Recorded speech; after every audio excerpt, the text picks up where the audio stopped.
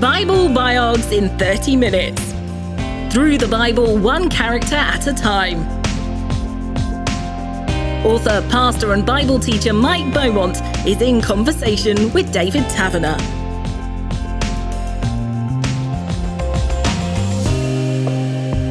In this episode, we're focusing on Caleb, one of the 12 spies sent out by Moses to explore Canaan. But I think we ought to just be reminded of the context. What's going on here, Mike?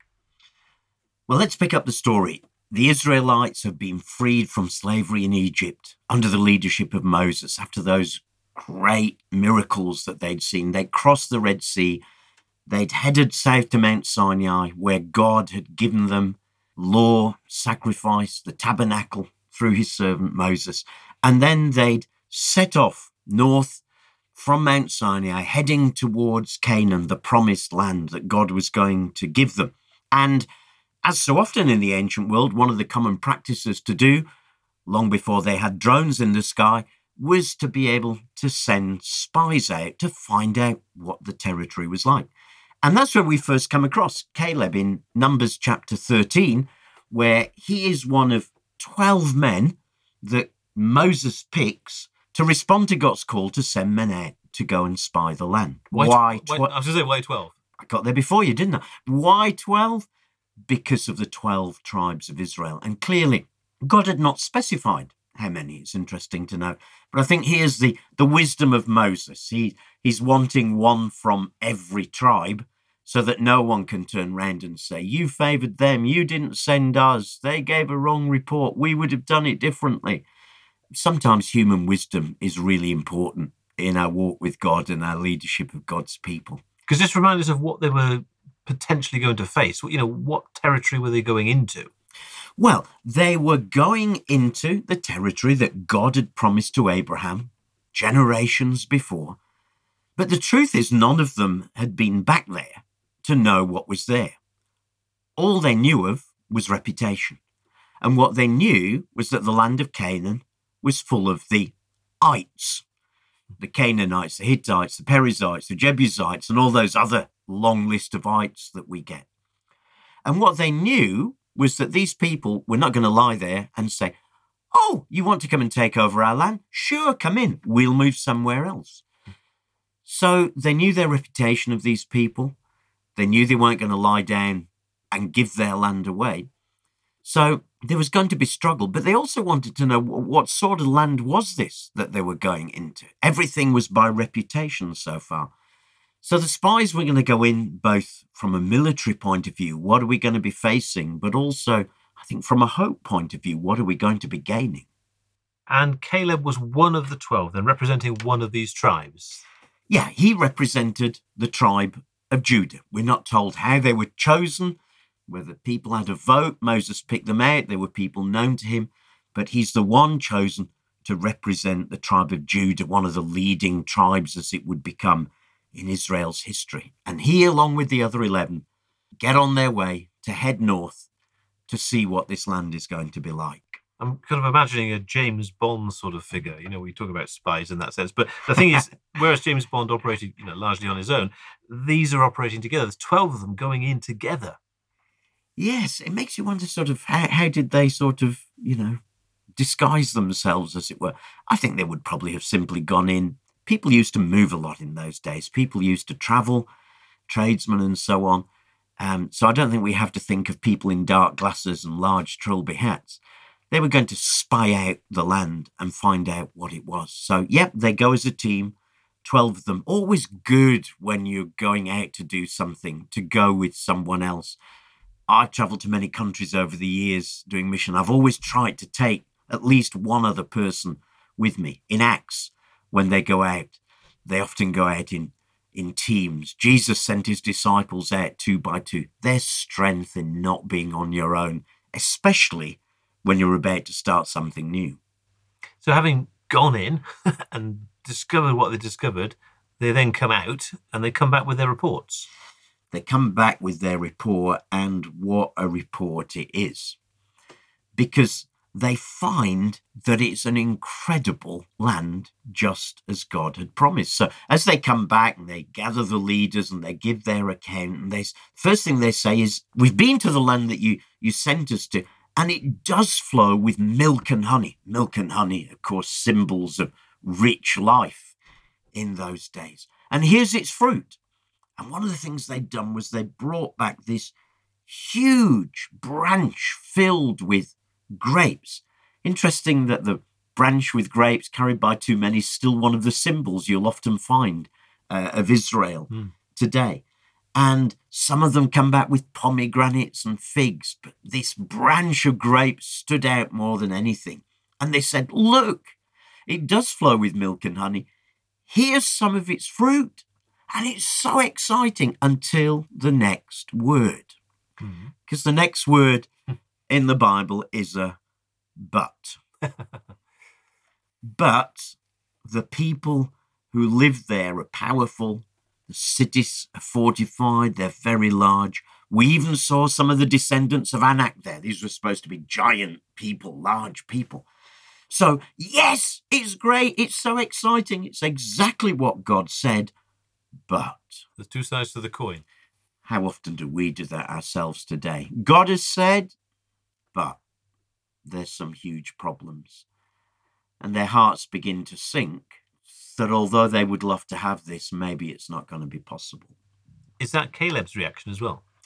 Not at all. As we read this story in Numbers 13, we read that Caleb silenced the people. I love that. I wonder how he did that. Shush, shush, shush, he says to them. And he says, come on, we should go up and take possession of the land. We can certainly do it. I love that. What faith there from this guy. We can certainly do it. But he's met with a whole bunch of people who are saying, no, I don't think we can. And the other spies are sort of saying, I don't think we can do it. And as we get into chapter 14, we find that whole night, that, the people are starting to grumble and moan and to weep. And they even start saying, oh, do you know what? I think it would have been better if we died in Egypt. It's funny how God's people have such short memories, isn't it? Why did God bring us here? Why did God rescue us? Only now for us to die. Do you know what we need to do? We need to choose another leader and go back to Egypt. What short memories. They just left Egypt probably a couple of years earlier. And they'd been slaves. But now, faced with this report, they want to go back. And there's only two people who stand up against them. Joshua and Caleb. Joshua and Caleb. The two guys who stand against everyone and who together say to people, come on, the land we've passed through is good. And if God's pleased with us, we'll do it. Their protection is gone. God is with us. But despite that, people still talk about stoning them. My goodness. And I mean, again, it's easy for us to read this, but put yourself in that situation where there's a mass crowd. There's only two of you speaking like that. Everyone's talking about stoning you. And God eventually has had enough. He said, I've had enough of these people. Let's just get rid of them because we aren't getting anywhere. And it's only because Moses intercedes for them that they are spared. But God says, do you know what? Because you lot have been so faithless, you aren't going to enter this promised land. Every single one of you who's come out of Egypt, 20 years old and older. In other words, the adults among them, those who are able to take responsibility. Those of you who've grumbled and moaned and said you want to go back, not one of you is going to enter the promised land, except, Caleb and Joshua, the two who brought the faithful report. They would be the only ones who would enter the promised land. And that's two out of roughly how many? Well, we aren't sure, is the honest truth. But some scholars have estimated there could have been a couple of million people who came out of Egypt. Some think a little lower. But whichever it is, you're still looking at, they were hugely outnumbered. And yet they stood their ground. They stood on both what they had seen and what God had said. And sometimes what we see and what God says don't always align at first. So what they'd seen, good fruit, but the truth is there were going to be problems. There were, as it were, giants in the land, people they would have to overcome. But God had said, I'm going to take you there. And the essence of faith is taking what God has said to us and what we've seen and speaking to what we see out of what God has said until what we see becomes what God has said. And only these two guys did that. So it wasn't just youthful naivety. There was a deep trust in God. I think there was. This is far more than youthful naivety. Clearly they were youngish men at this time. This is passionate belief that God made a promise. And remember, this was a promise that went back generations, that had already proved itself. A promise to Abraham, repeated to Isaac, repeated to Jacob, repeated to his 12 sons. And yes, they'd ended up in Egypt as a way of escaping the famine in the land. Yes, they'd spent a long time there. But God had spoken, and then God had reignited that promise through Moses and in calling the people out. So no, this is just not youthful naivety. And, for those of us who are getting a little older, sometimes it's easy to look at the young people in the church and think, yeah, you'll learn a bit as you get a bit older. But, sometimes life has knocked stuff out of us in a way that it hasn't out of them, and we can learn a lot from them. And here are these two young people saying, yes, what we see is tough, but God has spoken, and we're going to believe what God has spoken over what we see with our eyes. It strikes me that this is really, really powerful. I'd like to know what it is. I'd like to bottle it. What is it that they've got that, against all the odds and against all the voices around them, millions of others, they are so determined to stick to their guns? If you and I knew that, we could probably sell it, couldn't we? And have a very comfortable retirement. What is it that they've got? What they've got is what so many in the Bible have.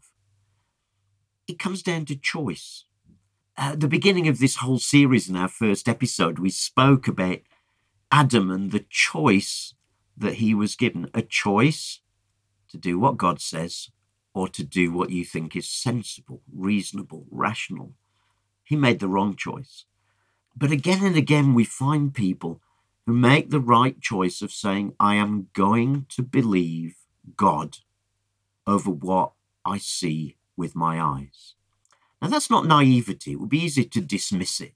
But it is simply about believing who God is, taking what he has said, what we see with our eyes, facing up to both of them. Faith is not about pretending that what's real isn't real. It's not about saying, I'm healed when I'm not healed. It's about saying, I'm sick, but God has spoken to me. And speaking what God has said to us into the reality of the situation until we see that change. And that's exactly what Joshua and Caleb did. I don't think they were naive. I mean, these guys had actually been there, hadn't they? They'd been into Canaan. They'd seen how good it was, but they'd seen the fortified cities. They'd seen what they were going to have to overcome. So this is not wishful thinking. This is reality, but meeting reality with an absolute conviction that if God promises something, God is going to do it, and I'm going to stand by that and pray into that until I see what God has said overcoming what is there before my eyes. In fact, I had an experience of that myself just recently. My youngest daughter, who lives in the USA, at 33 years old, was diagnosed with breast cancer, and all the signs looked really, really bad. But I felt that God speak to me in a particular way about praying into this. And never once did I say, she's not got cancer, hallelujah. I said, she has got cancer, but God says. And one by one, attacking each thing as it came, until eventually we saw God bring complete healing. It wasn't by burying our head in the sand. It was by facing reality, but seeking God, hearing what God was saying, and praying that into the situation. That's the sort of guy that Caleb was. The word determination springs to mind. As we hear more about, what happened later in life for Caleb, was that determination to believe still there, still strong? It's still very much there in his later life. This point in the story is 2 or 3 years into the 40-year period in the wilderness. They've now got about 38 years of wandering around the wilderness. And then, under Joshua's leadership, crossing the River Jordan, starting to take some of those cities. So here's a guy who's now clearly much older. But as we read on in the story, and as we get to the book of Joshua, where we find him recurring again, we find this guy is still as full of faith in his old age as he was as a young man. This is not something that wears off. Old folk out there, don't settle for retirement. Older age is as much a time for being passionate for God as younger age. But as we get to Joshua 14, we find that Caleb comes to Joshua and says, you know what, Moses, the man of God, said to me, I was 40 years old when Moses sent me. Oh, there's a little time scale, isn't he? So he's now 40 when he was sent to explore the land. And he said, I came back and I gave him a report according to my convictions, but the others didn't, and recounts the story. And then he says to Joshua, now then, just as the Lord promised, there's that going back to what God said again. Just as the Lord promised, he's kept me alive for 45 years. Hello, we've got another time scale. He's now 85 years old. And he says, God's kept me alive. Here I am, still as strong today as the day Moses sent me out, still as vigorous to go out to battle. He was clearly doing his exercises every morning, wasn't he? And then here's his request to Joshua. Now, give me the hill country that the Lord promised me that day. He's going back saying, God promised me hill country. Think about hill country. Hill country was difficult to take. Now, this was not easy. This is not him asking, it'd be nice if I could have a little plot somewhere on the plain that I could just walk into. This is territory around Hebron in the south, where it hasn't yet been taken. It is a fortified city. And here's this 85-year-old man saying, but God said to me, this would be my inheritance. So he's not asking for an easy life. He's not asking for an easy life. He refuses to put his slippers on. He refuses to go into retirement. And for any of our older listeners today, I want to say to you, don't go into retirement. Sure, as we get a bit older, sometimes we have to ease up a bit. Sometimes we have to rightly step back and let some of the younger generation take some of the key places. But for goodness sake, don't go into retirement. Don't write yourself off. This 85-year-old guy says, I want what God promised me. And at the end of Joshua 14, we find him being blessed by Joshua to go and do it. And he leads his people and he goes and takes Hebron, this fortified city, and he gets what God had promised him. Here's this pulling together again. What God promised, the reality. God had promised him this area, but it looked like you couldn't take it. But he spoke in faith, acted, refused to lie down, and took what God had promised to him. I seem to remember reading in Numbers, I think, that there's a reference to something that was indeed different about him, a different spirit, I think it maybe refers to. Is that right? Yes, that is interesting, isn't it? But Caleb, my servant, has a different spirit, the text says. Wonder what it meant by that. Well, we're not told again. But I think perhaps we can imagine it's in the context of people who are not trusting God. People who so easily fall into grumbling and disbelief. But here was a man, not who was perfect by any means, but who had a different spirit. Here is God underlining the importance of our believing what he'd said, and that being characteristic of our spirit, that we're going to trust what God said. And okay, maybe things don't look easy at the moment. Frankly, maybe things look impossible. Hebron looked like an impossible city to take. But this guy had a different spirit. And how do we get that? Well, I think the most fundamental thing about a different spirit is a softness to God. You know, we can tell ourselves again and again, God has promised, God has promised, God, but it's just words.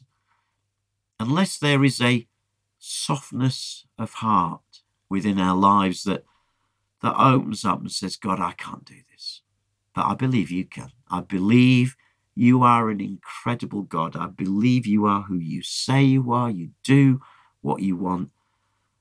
God, I can't do this, but you can.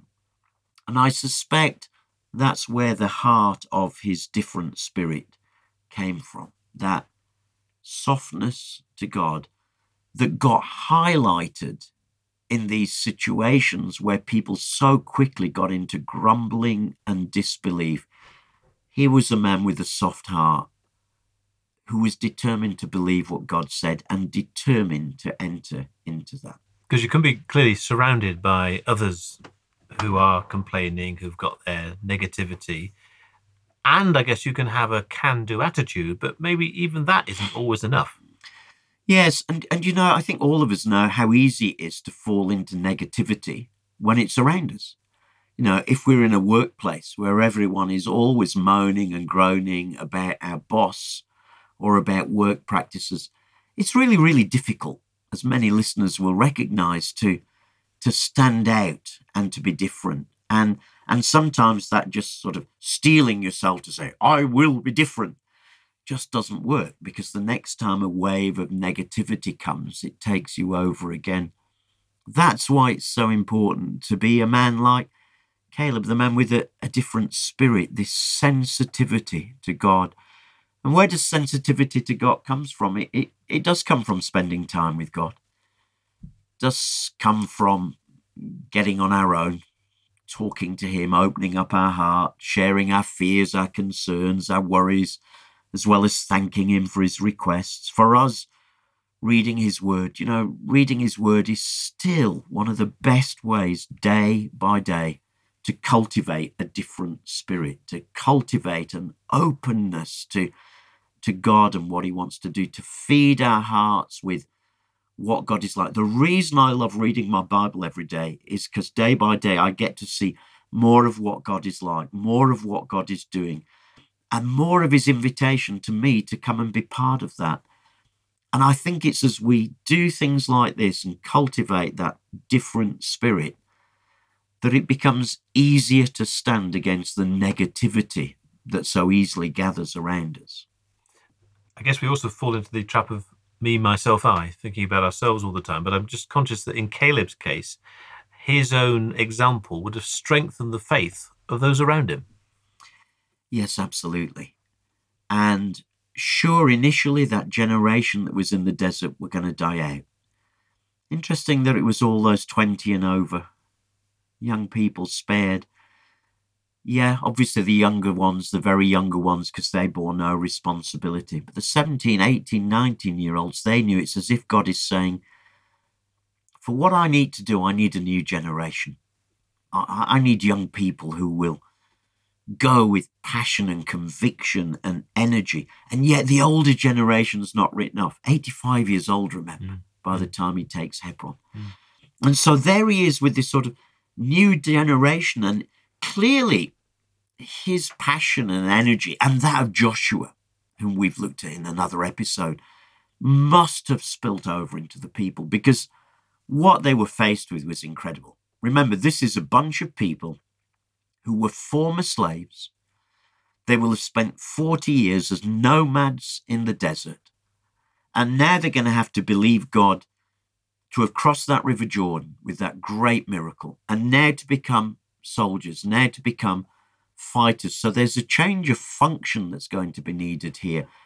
And I think people like Joshua and Caleb, the only two of those who survived from those spies, these were men who must have had an ability to inculcate a faith atmosphere in others. One of the things I love in older people who are still passionate for Jesus is the way that they can still burn bright.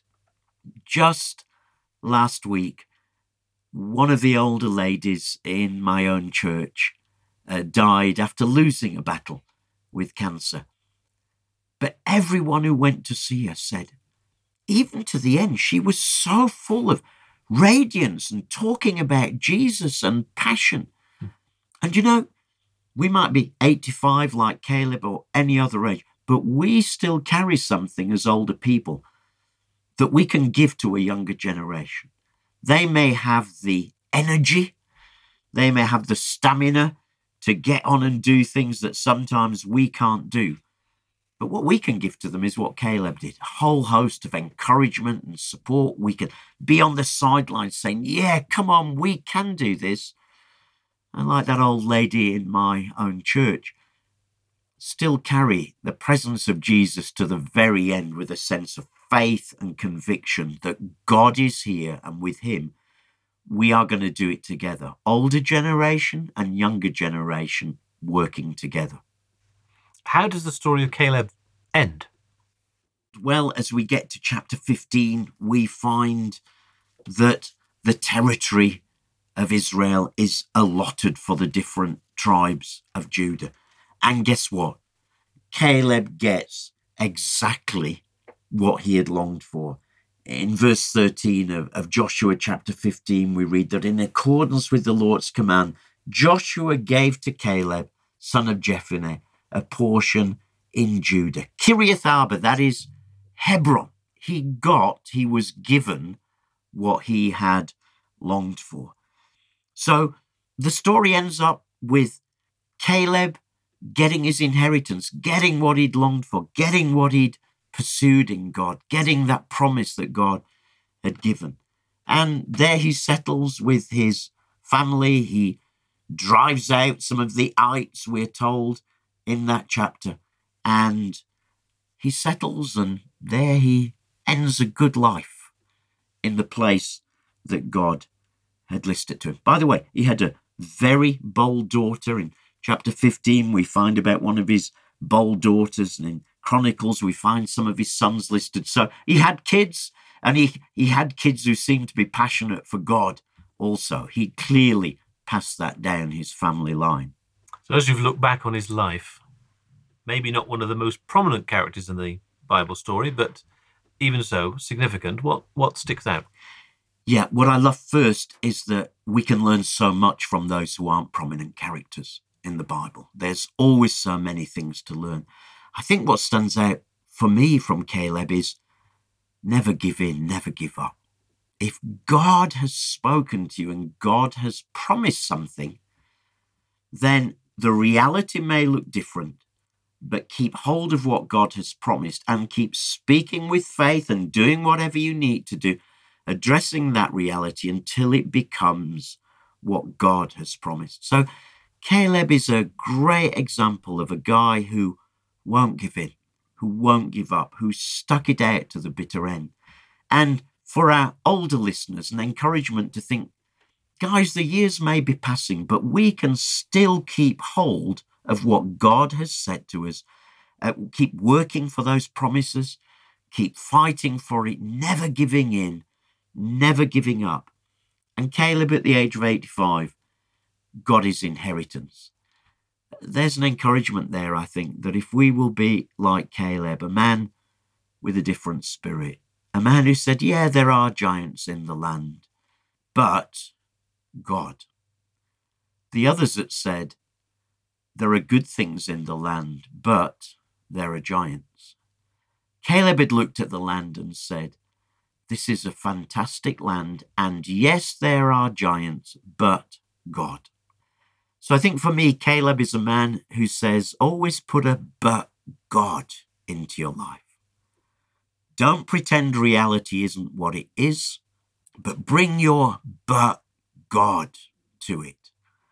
And like Caleb, see the incredible transformation and God bringing to pass exactly what he said he would do. David Taverner was in conversation with Mike Beaumont, who's written about the people of the Bible throughout the Christian Basics Bible. Catch their conversations anytime on the UCB Player or with your favourite podcast provider. Just search for Bible Biogs in 30 Minutes.